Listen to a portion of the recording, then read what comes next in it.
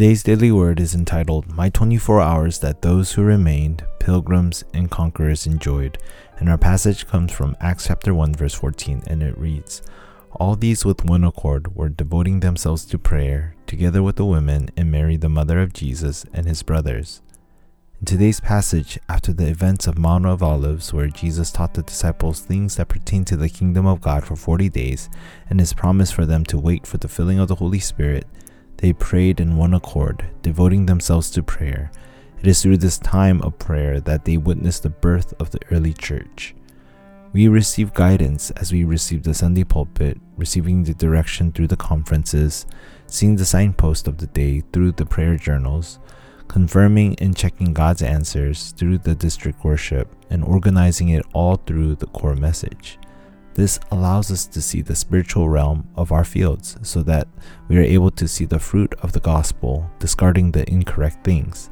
God has called us to be the one who remains, enjoying my gospel, actualizing the covenant in our lives.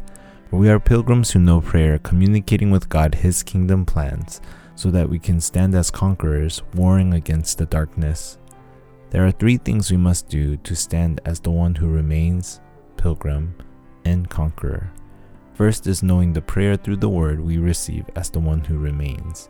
The early church, through its ups and downs, saw what was worth living for and worth dying for, and they were able to remain. They were ones who knew the value of the gospel, enjoying the blessing of the throne, and become one who knew God's plan despite the problems.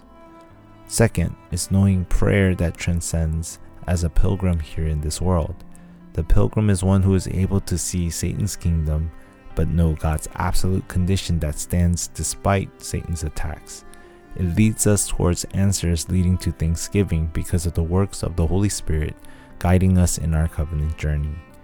Third is knowing the prayer to make Satan fall to his knees as the conqueror. It begins with knowing the absolute goal of God for our lives, for no one can take that away from us. We are called to be watchmen for this age, spiritual healers, and ambassadors of the kingdom of God.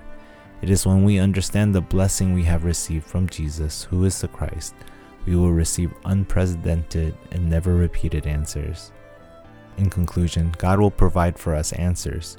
However, it is not any kind of answer, but the answer of eternity, meaning that God will provide for us answers that continue all the way to eternity.